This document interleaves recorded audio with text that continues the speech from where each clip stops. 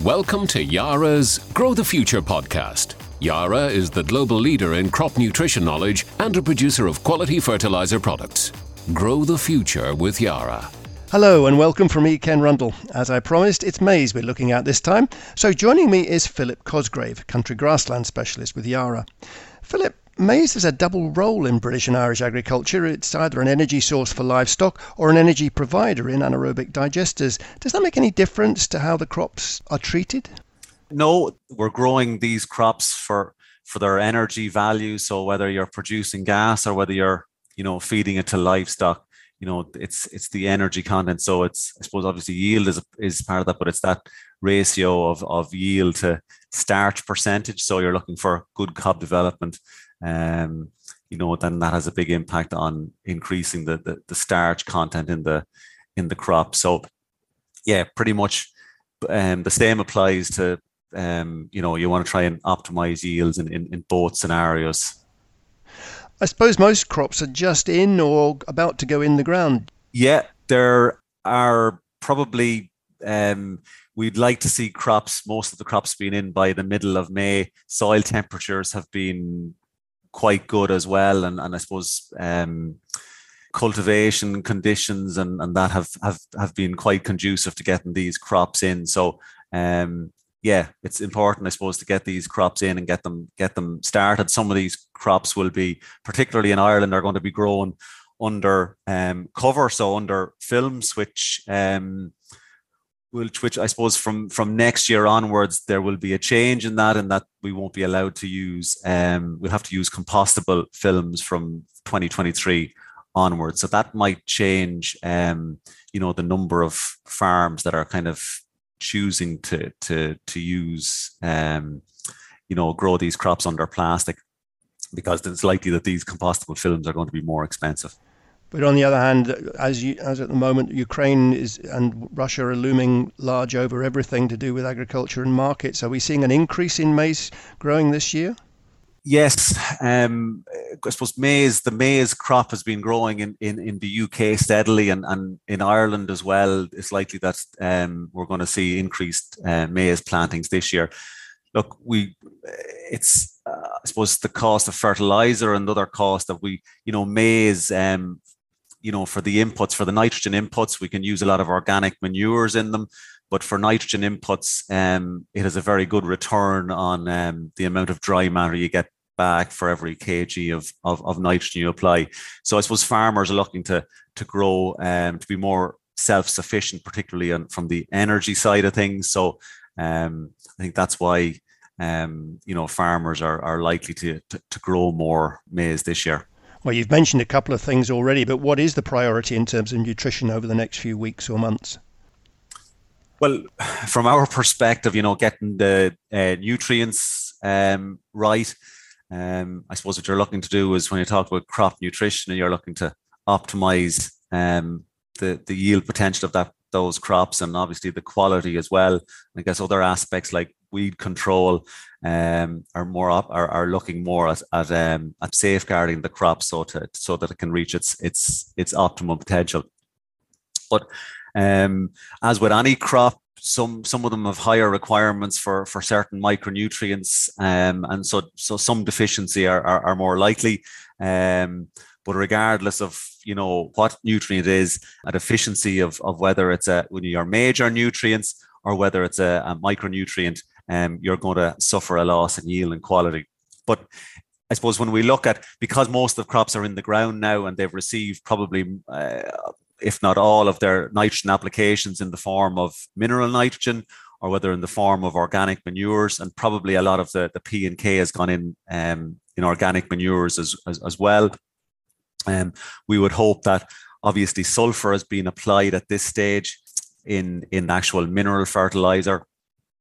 It's unlikely that the sulfur in organic manures is going to be enough to supply the sulfur requirements of the crop throughout the growing season. So we'd like that when a mineral fertilizer is being used, that you use a sulfur containing one as well. But where we look at, say, phosphate, if we look at some of the other nutrients, phosphate is an important one, particularly in this early development. Soil conditions haven't been too bad, but certainly we see issues where in colder conditions, say if the weather turns a little bit colder, or in places where soils are that little bit heavier, that basically maize finds it difficult to take up phosphate. And I suppose basically the root system in these maize plants is not fully developed, so it's not able to acquire that phosphate quite as good as it should.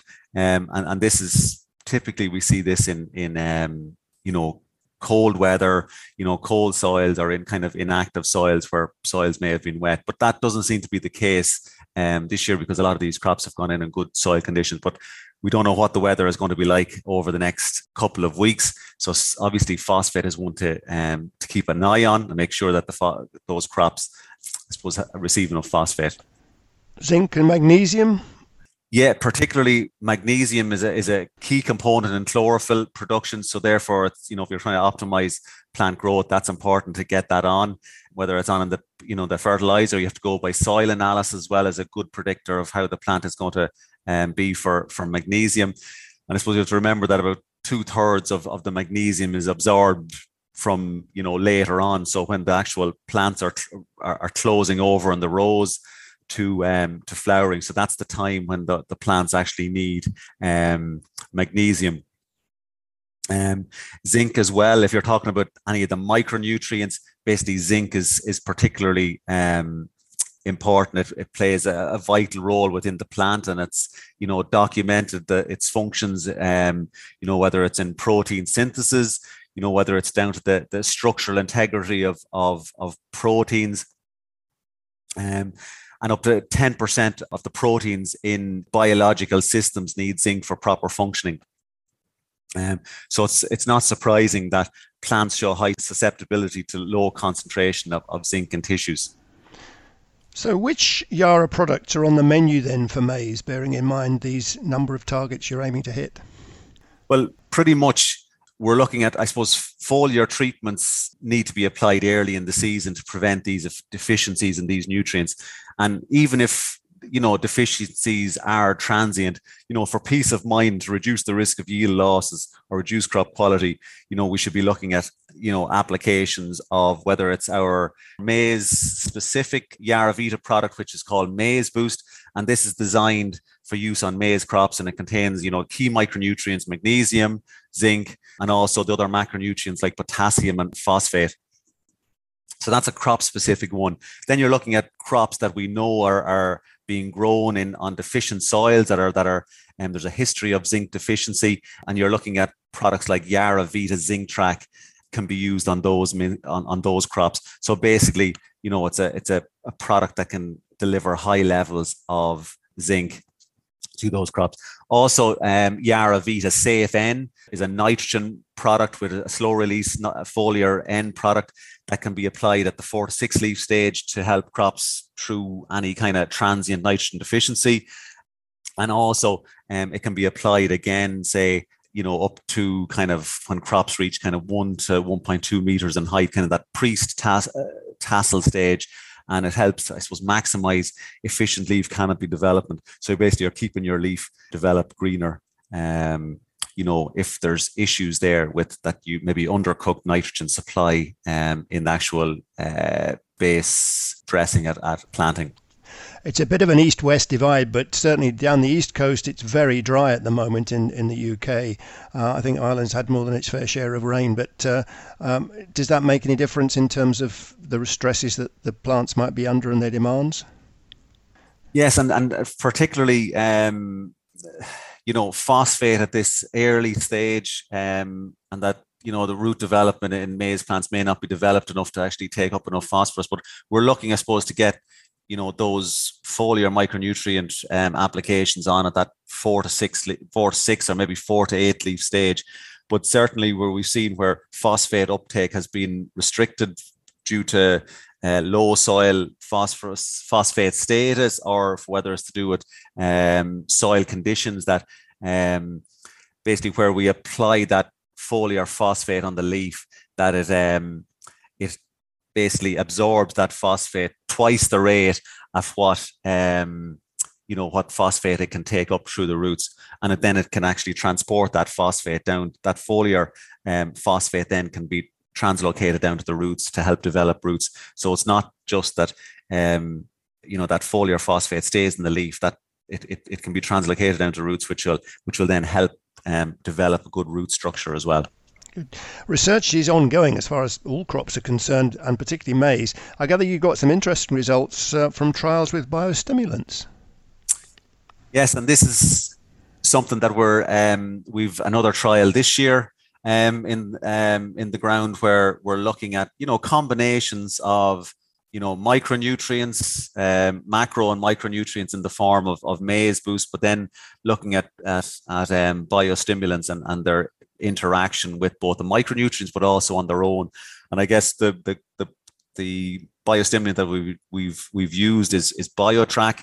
We had some good results from maize trial last year where we included both maize boost and BioTrack. So maize boost was applied at 5 litres per hectare, and BioTrack was applied at the same time at 2 litres per hectare in a tank mix at the 4 to 6 leaf stage.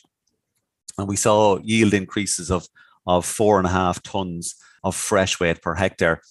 So the LSD on that particular trial was 3.4. So it was statistically significant result there for we include BioTrack. So basically helping the plant overcome those abiotic stresses, and obviously it has a synergistic effect then where we use the actual nutrients in combination. So that's interesting. We'll run it again. We're running it again this year, but certainly very positive results for the role of biostimulants in maize crops. Well, for farmers looking to nurture their maize crops in the coming months, what are you hoping they'll remember and pay attention to? Well, particularly, when it comes to monitoring their crops, obviously weeds, making sure weed control is good, but also looking at, I suppose, the nutrient requirements. And even though the nutrient requirements, they may have been supplied in the form of nitrogen, phosphate, and potassium and sulfur, but it's important to keep an eye on the plant. And I guess this is where, tissue analysis comes into play, that if plants look like that they're not doing as well as they should, that you send tissue analysis off to actually understand maybe, is the problem maybe a micronutrient problem or a macronutrient problem? And then by addressing that with a foliar fertilizer, and well, if it's maize boost or whatever the product you think is appropriate. So, monitoring those crops, because it's important to get that crop off to a good start in that early stage of development. Philip Cosgrave, thanks very much. Clear and concise as always. And that's all for now, but join me, Ken Rundle, in a couple of weeks' time when we'll be looking at organo-mineral and fossil-free fertilizers. Thanks for listening. Thanks for listening to Yara's Grow the Future podcast. For more information, visit yara.co.uk or yara.ie.